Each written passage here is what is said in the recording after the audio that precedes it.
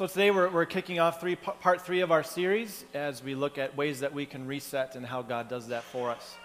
We kind of talked about this at the beginning of the service, but I'll drive it home one more time. You look at ways that we can reset or make New Year's resolutions. I just want to communicate, this is not a how-to series, or this isn't a making your life better for you series, or even a make your life better for other people series. This is lining up your life to give glory to God series. And while there's a lot of practical advice from the world, finally our drive comes from what God says in His Word, and so that's going to be our basis for today. So today in part three, we're diving into the emotional part of us and the heart issues that we need to wrestle with. And as I was getting ready for today, as throughout the week I was just praying, I need a story, I need an illustration that will really help me communicate what it's like to change the heart. And so I was praying all week. This is kind of a dangerous thing and reset thing. Praying, God, give me a way to illustrate this. And he gave me an illustration on Friday. So one of our cars is 15 years old. The service engine light came on. What could it be? I take the car out to the parts store up the road. I give them my driver's license. They give me their little computer to run the diagnostic. Okay, so I go out to my car. I plug it in. I'm running this thing. I get the error codes. I'll figure it out. I write them down. And then it asks me, would you like to reset? I'm thinking, yeah, that sounds like fun. I'm going to reset my little car computer. So I reset it. And then I look at it again. Okay, no more error codes. Awesome. I'll see if they come back on and if it's a real error to begin with. So then I think, okay, let me see. I still have the computer. I'm thinking, let me see if it worked. So I take the keys, put them in ignition again. Doesn't start. Doesn't start. Try it again. Doesn't start. I'm like, my goodness, it ran just a minute ago when I pulled up here, okay? So I know it can't be anything too bad. And I keep trying to figure out. Finally, the guy comes out of the store to help someone else, and then he comes over to my car, and he's like, is everything okay? And I probably have this high-pitched girly voice. No, it's not okay. It was just running a minute ago, and I plugged in your computer, and now it's broken. He's like, oh, it can't be my computer. I'm like, it's got to be your computer. So he's looking around on it, and he's playing around with the computer, and he can't see anything. I try to start again. Nothing, dead. We're looking at everything. We pull out all the fuses. We look at underneath the hood. I don't know why we checked the air filter. That has nothing to do with starting the car. But we checked everything out, and we couldn't figure it out. And I tried again. Nothing. Like, man. So there was only one other thing I could think of. Maybe it needed a hard reset, where you take all the power out of the system, you take the power away from the computer, basically you unplug the car so that it resets to its default. You know how to do that? You unplug the battery. So you take the battery terminal off, I held it there for 10 seconds, put it back on, plugged it back in, went back to the car. Oh yeah. Actually, it's a 4-cylinder, so it didn't really sound like that. But it started up, and I'm like, thank you, God. I'll never ask you for another illustration again. But I think that gets to the heart of what we're doing today. We're talking about emotions and matters of the heart. How do you reset that? It's the equivalent of taking the battery terminal off a car, letting it completely, you got to get down to the basic, in electronic terms, it's resetting to factory defaults, right? If we're meddling with things of the emotion or things of the heart, we have to get pretty deep. And I'll be honest right away, a lot of this stuff is stuff that I lean on a lot wiser people than myself to understand the emotional workings. I say other people, I mean women. They understand this stuff a lot better than we do. But I'm going to lean on some other wisdom that other people have relayed to me. But at the same time, there's some neat places where a lot of this common sense stuff is illustrated and reinforced by what we see in the Bible. There's a flow chart I'm going to share with you here on the screen. And this flow chart, this extensive flow chart, it maps out how your emotions work and how your emotions impact your daily life. So if you're ready for the extensive flow chart, this is not my making, this is someone else. Here it is. This is how your emotions work. I'm sorry, we'll get there in a second. That's a little teaser. First of all, going back to that main thought, a set heart is hard to reset. Kind of has a swing to it. A set heart is hard to reset. In order to do it, you have to go way down deep and understand how your emotions work. And then you have to let God, pray for God to help you align them better. That's what we're going to do throughout this day as we go through this section here. What I want you to be able to do is understand how your emotions work, how they're guiding your behavior, and then be able to make some resets as needed.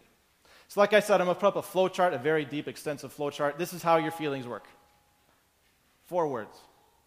And this is not mine. I got this from other people who are smarter than me. You're thinking, if Pastor Matt can't come up with 4 words, wow. Here are 4 words that help. There's an event that leads to a thought, that leads to a feeling, that leads to a behavior. I'll illustrate this real quickly. It's something that happened to me recently. I was in the Austin airport heading back up to Minneapolis, and there was this long line of people waiting to check in their luggage because the counter hadn't opened yet. Some guy comes from outside. He walks right past the line and stands in the front. Cuts in front of everybody. That's the event. If you're standing there and if he cuts you off, what are you thinking? What's your thought? Go ahead. You're not going to share it. You're thinking, jerk. You're thinking, fool. Those are the 2 words we can say in church. You kind of encounter an event like this and it gets you thinking, but that guy's, there's got to be something wrong with him. He's a jerk, he's a fool, insert your word, whatever. That's your thought. That leads to a feeling. What's the feeling? Anger. There's not really an English word for this, but there's that feeling where I feel like I need to put on my judge robe and tell him what he did wrong. There's not really a feeling or a word for that, but there's this anger. I have to do something. And that leads to behavior. What did Pastor Matt do?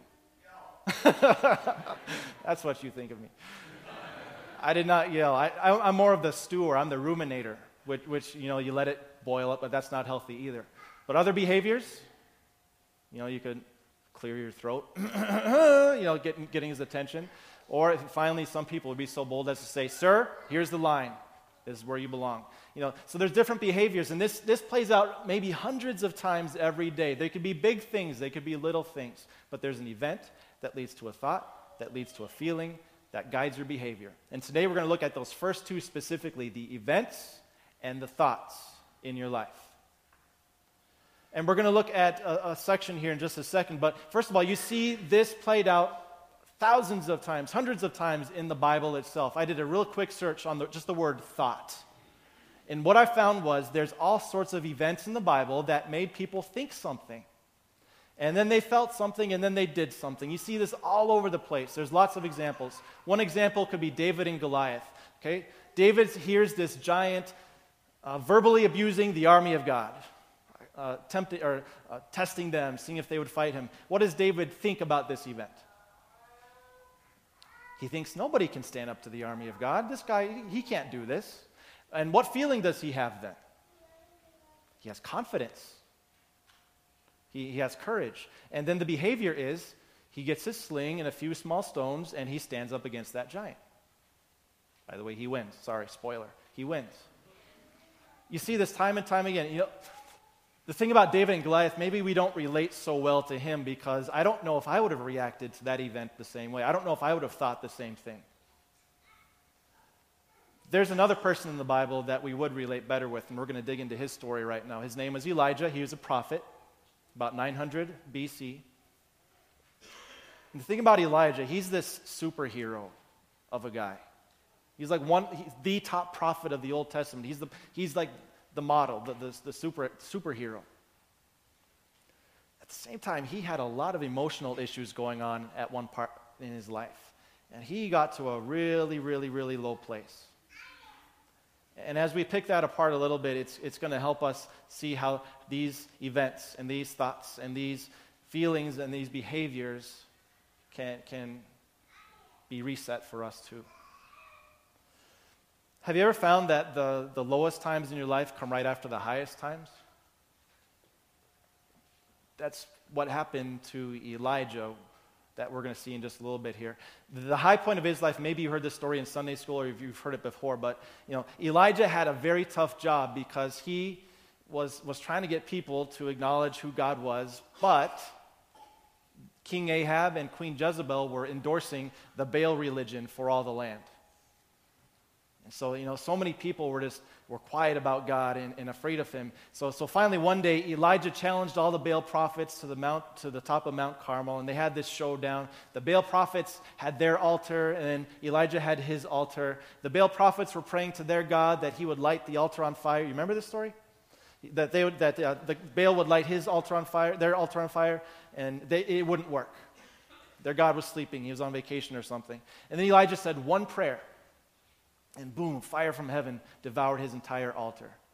And there were thousands of people watching. They said, yes, the Lord is God, the Lord is God. And they cut down all of the Baal prophets that day, killed all of them. If you're Elijah, you're thinking, man, I finally did it. I finally got everybody back on track the way we should be. We finally got rid of all these Baal people, all these Baal prophets. We finally demonstrated with scientific proof that the Lord is God and not Baal. So the event is Elijah had a great victory. The thought is Elijah's thinking, I'm done. I won. And then do you know how he felt? He was on top of the world. He was confident. He was like David standing in front of Goliath. He was ready to do anything. And then the behavior that Elijah did, the behavior was he went to Jezreel right away. And Jezreel is where Ahab and Jezebel's palace was. He's thinking, I've already beat him. I've already demonstrated that my way is right. And so he is so confident that he steps in front of him. Here's where things get a little sticky for Elijah. He's on top of the world. He's about to go to the bottom. If you have a Bible with you, we're going to be in 1 Kings chapter 19. Otherwise, there are a few of these words in your service folder also and on the screen. 1 Kings 19, verses 1 and 2. So this is after Mount Carmel, after all the Baal prophets were killed. Now Ahab told Jezebel, his wife, everything Elijah had done and how he had killed all the Baal prophets with the sword. So Jezebel sent a messenger to Elijah to say, may the gods deal with me, be it ever so severely, if by this time tomorrow I do not make your life like that of one of them. Now we could say that Jezebel had her emotional issues too, right? And the guys are saying, yeah, let's dig into that for a while, right? She had her emotional issues.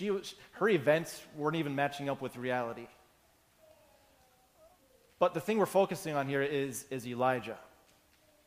You look at what Jezebel said to him. She didn't care what the events were. She didn't care that Elijah had just demonstrated that the Lord is God. She didn't care about that.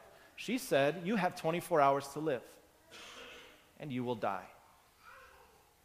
It doesn't matter how many of my prophets you kill. It doesn't matter how many of the people are behind you, Elijah. I've decided I don't like you. You have 24 hours, then you'll be chopped up with a sword, just like the Baal prophets were. What does Elijah do? What do you do? Your government, your police, they just don't like you. They say, you got 24 hours, we're going to kill you. What do? You probably do what Elijah did. Verse 3. Elijah was afraid and ran for his life. Here's where you start to see the cycle, right? The event was a threat on his life. The thought was, there's no way I can get out of this. The feeling was, he was afraid, and what was the behavior? He ran.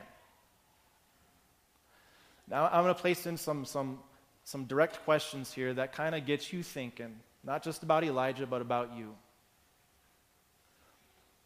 What is the event that gets you afraid? What is the event that gets you to run? Maybe it's not being afraid. Maybe it's being angry. Maybe it's being upset. Maybe it's this lust thing or this coveting thing. What is it that gets you to feel that and then behave accordingly? What is that event? We're going to see how Elijah finishes this off first. Elijah was afraid and ran for his life. When he came to Beersheba, we'll talk about that in a second, where it is. When he came to Beersheba in Judah, he left his servant there while he himself went a day's journey into the desert. Beersheba was not the middle of nowhere, but it was at the edge of the middle of nowhere. And we'll see that in just a second. So he's traveling about as far as he can, and then it says he takes a day's journey beyond that into the desert. What's concerning about this? It's not just that he's down in the dumps. It's not just that he's afraid.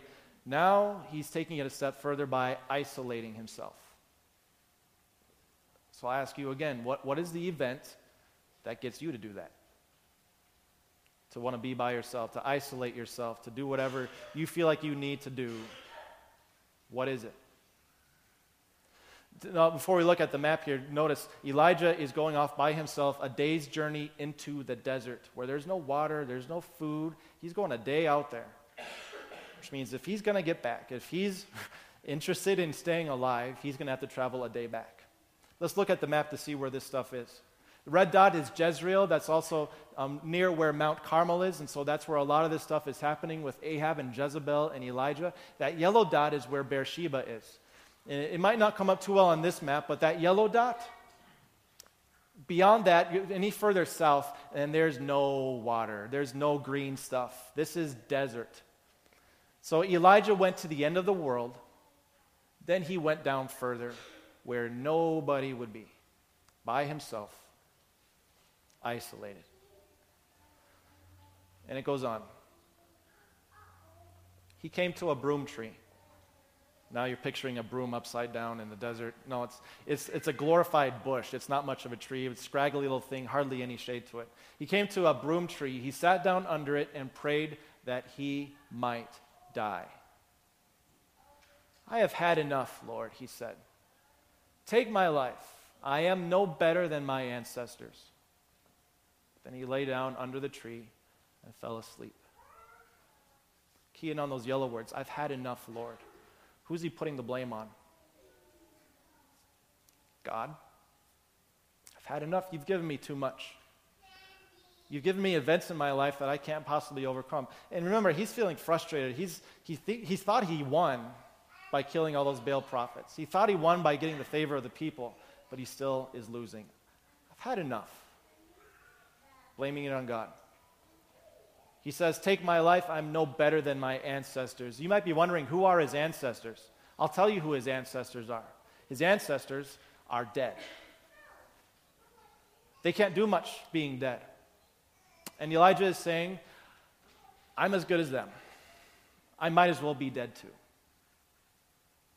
Then he lay down under the tree and fell asleep. And here's one of those moments where it starts to click here, that when we single out the emotional side of us and how it plays out in our life, it's not this isolated thing, but what happens to us emotionally has a carryover into what happens to us physically. And you can see this too with people who are in despair or people who are in depression. It's not just this emotional thing, but it has a physical result too. And the same thing the other way. What you do physically, how you reset physically will have an impact on you emotionally. And we'll talk more about that more in the next couple weeks. But you see the depth that Elijah has fallen to right here. He's in a deep place of despair. He says that he's ready to die. As you look at all these things, there's one thing that I really want to focus on. Today we're looking at the first two parts of this, the event and the thought. What is the event for you? Have you built up your life on this idea that it depends on your success, and as long as you're successful, then everything's good with God and everything's great? What happens if your success falls out? Is that going to be an event for you? Is the event something to do with anger? Is the event something to do with patience? That's mine. Is the event something to do with coveting, with lust, with hatred? What is the event that starts you down a bad path that ends in bad behavior? Can you identify it? That's the second fill-in, the second key point I want to send home with you today. Figure out the events that trigger your thoughts, that trigger your feelings, and that trigger your behavior. Identify these key events, and is there something you can do about them? Here's where we start to get into fix-it mode. At least guys do. You're thinking, yeah, I know my struggle, I know the emotion I'm dealing with, I know what it is, and you're starting to think, okay, I think maybe I can address this. I think maybe I can fix this. Here's where, again, if this might be the third time today I'm saying this, this is again where we try to base our relationship with God on how we do. And it's interesting, Elijah's down in the dumps. Maybe at times in your life you feel down there too, emotionally. You feel, it can't get any worse than this. I just feel horrible. Emotionally you're drained. What does God do to people who say stuff like Elijah did? I've had enough, God. You've given me too much. I'm down, just let me die. How does God react to someone like that? I would imagine him to put on his cowboy boots and give you a big kick and say, get off the ground, come on. Get with it. You think I'm not in control? Or you might think, okay, God would appear with some angel and he'd blast his trumpet right into your ear. Get with it. The rest of the story of Elijah tells us, how does God deal with someone who's stuck because of an event that happened to them? And as we go on, we're going to see what happens to Elijah. So he's sleeping under the broom tree in the desert, no food, no water. All at once, an angel touched Elijah and said, get up and eat. He looked around, and there by his head was a cake of bread baked over hot coals and a jar of water. He ate and drank and then lay down. This is cool. An angel appears, and he doesn't kick Elijah. He doesn't scream at Elijah. He doesn't blow his trumpet into Elijah's ear. He touches Elijah. Hey, get up. You need to eat. And then it happens again. Next verse. The angel of the Lord came back a second time and touched him and said, get up and eat. The journey's too much for you. So he got up and ate and drank. Again, touched. Whenever you see the angel of the Lord like this in the Old Testament, a lot of times it seems that the way it's described and the things that the angel of the Lord is doing, it seems like this is God himself. Not just an angel that he's sending, but it's actually God himself present, doing something. In fact, theologically we say this is the pre-incarnate Christ who has appeared. If you understand what that means or not, it's God present who's there to help. He doesn't kick, he doesn't scream, he doesn't holler, he doesn't tell Elijah, come on, get up. I'm not paying you to be a prophet for nothing. He touches. And you see Jesus doing this throughout the New Testament too. Whenever people are sick, whenever people are dead even, whenever people are hurt, even if they're unclean, he touches. He touches, because when God sees someone who is emotionally wrecked, he's gentle. He understands. He's there. He touches. And then what happens next is the way that he's going to help Elijah reset. And this is the way he's going to help you reset too. This is kind of the most important part here. Strengthened by that food, Elijah traveled 40 days and 40 nights until he reached Horeb, the mountain of God. Okay, this is how you reset. Mount Horeb, traveling 40 days, 40 nights. Is this some sort of a fasting thing or a diet plan? No. What's happening here is Mount Horeb is a very significant place. Something important happened there. By the way, do you know the other name for Mount Horeb? Let's put it on a map. I'll show you where it is. So the green dot way down there, that's Mount Horeb, about 250 miles south of Beersheba. 40 days to get there. Another name for Mount Horeb is Mount Sinai. Same place. 500 years before Elijah was when the Israelites were rescued from Egypt. And they made their trip across the Red Sea, and God delivered them. And Mount Sinai, a.k.a. Mount Horeb, was their first main campground. That's sort of where they stopped and they resettled and okay, how are we going to do this? How are we going to figure things out? And if you remember, Moses was on top of Mount Sinai with God. And you remember the conversation they had? Here's an excerpt from Exodus chapter 20. This is something God told Moses as God was setting up his people to be his own. Exodus chapter 20, verse 2 says, this is God speaking to Moses, I am the Lord your God who brought you out of Egypt, out of the land of slavery. This was the place where God set his people the first time. And now this is the place where he's resetting Elijah emotionally. You look at these words, here's what I want to drive home. This is basically God saying, hey, I'm your God, you're my people. And then he gives them 10 commandments. Here's how to act like my people. Why is God so interested in them? What is it about Moses? What is it about the Israelites? What is it about Elijah that makes them so special? Is it that they threw away their idols? That's why God says, you're my people? No. Was it because they decided that to trust in God? Is that why he's their God? Well, no. God says that the reason he's their God, the reason that he's their Lord, is for one reason. It's because of one event. He rescued them from Egypt. He saved them. Therefore, they belong to him. When he gauges his relationship with people and their value, it's not over the events that you do or the things that you do. There's one event that sets the standard. He chose the Israelites because he saved them and they were his people. That's what made them special. And it's the same thing with you. When God looks at you, when he establishes your value and why you have a relationship with him, it's because of one event. Fill in number 3. Only one event affects the way God feels towards you. One event affects the way he thinks about you. One event affects the way he feels about you. One event affects the way he behaves towards you. That event didn't happen on Mount Sinai, Mount Horeb. It happened on a smaller mount just outside of Jerusalem, where his son took all of your sin away, all of your guilt away, all your priorities that were way off, took it away, and he faced the punishment for them. This was God saving you to be his own.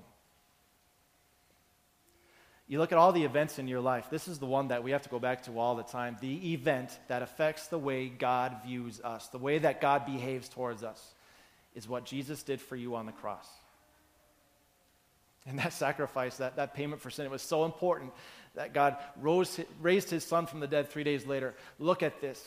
And from that time on, all the Christians, all the believers in the world, they went out, they had to tell people about this event that changes the way God views people, that changes the way he feels, that changes the way he behaves. I want you to let that sink down in your mind and think about that as we wrap up here with point number 4. Reset your heart by rethinking the event. It's got a double meaning to it. Rethink the event that God did for you to change everything. That's the one event that you base all your standards off of, all your thinking, all your feeling, all of your behavior off of. That's the event that we look at. And in light of that, as you reset personally, maybe this is where you start to rethink the event that you know is tripping you up. Because here's the truth. I'll wrap up with this thought. What if, I say if kind of loosely here, what if God was in control of every event in your life? What if everything, whether big or small, either he sends or he permits to happen because he knows that this is for the good? What if he controlled every event? How would you then think about those events? Whether it's a guy cutting in front of you, whether it's your car not starting in front of an auto parts store. What if he controlled it all?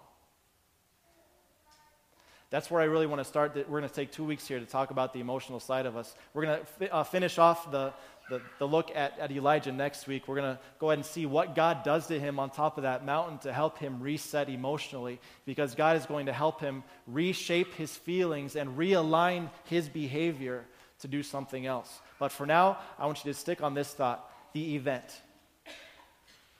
Rethink God's event every time you find yourself in despair or in hatred or whatever your emotion may be.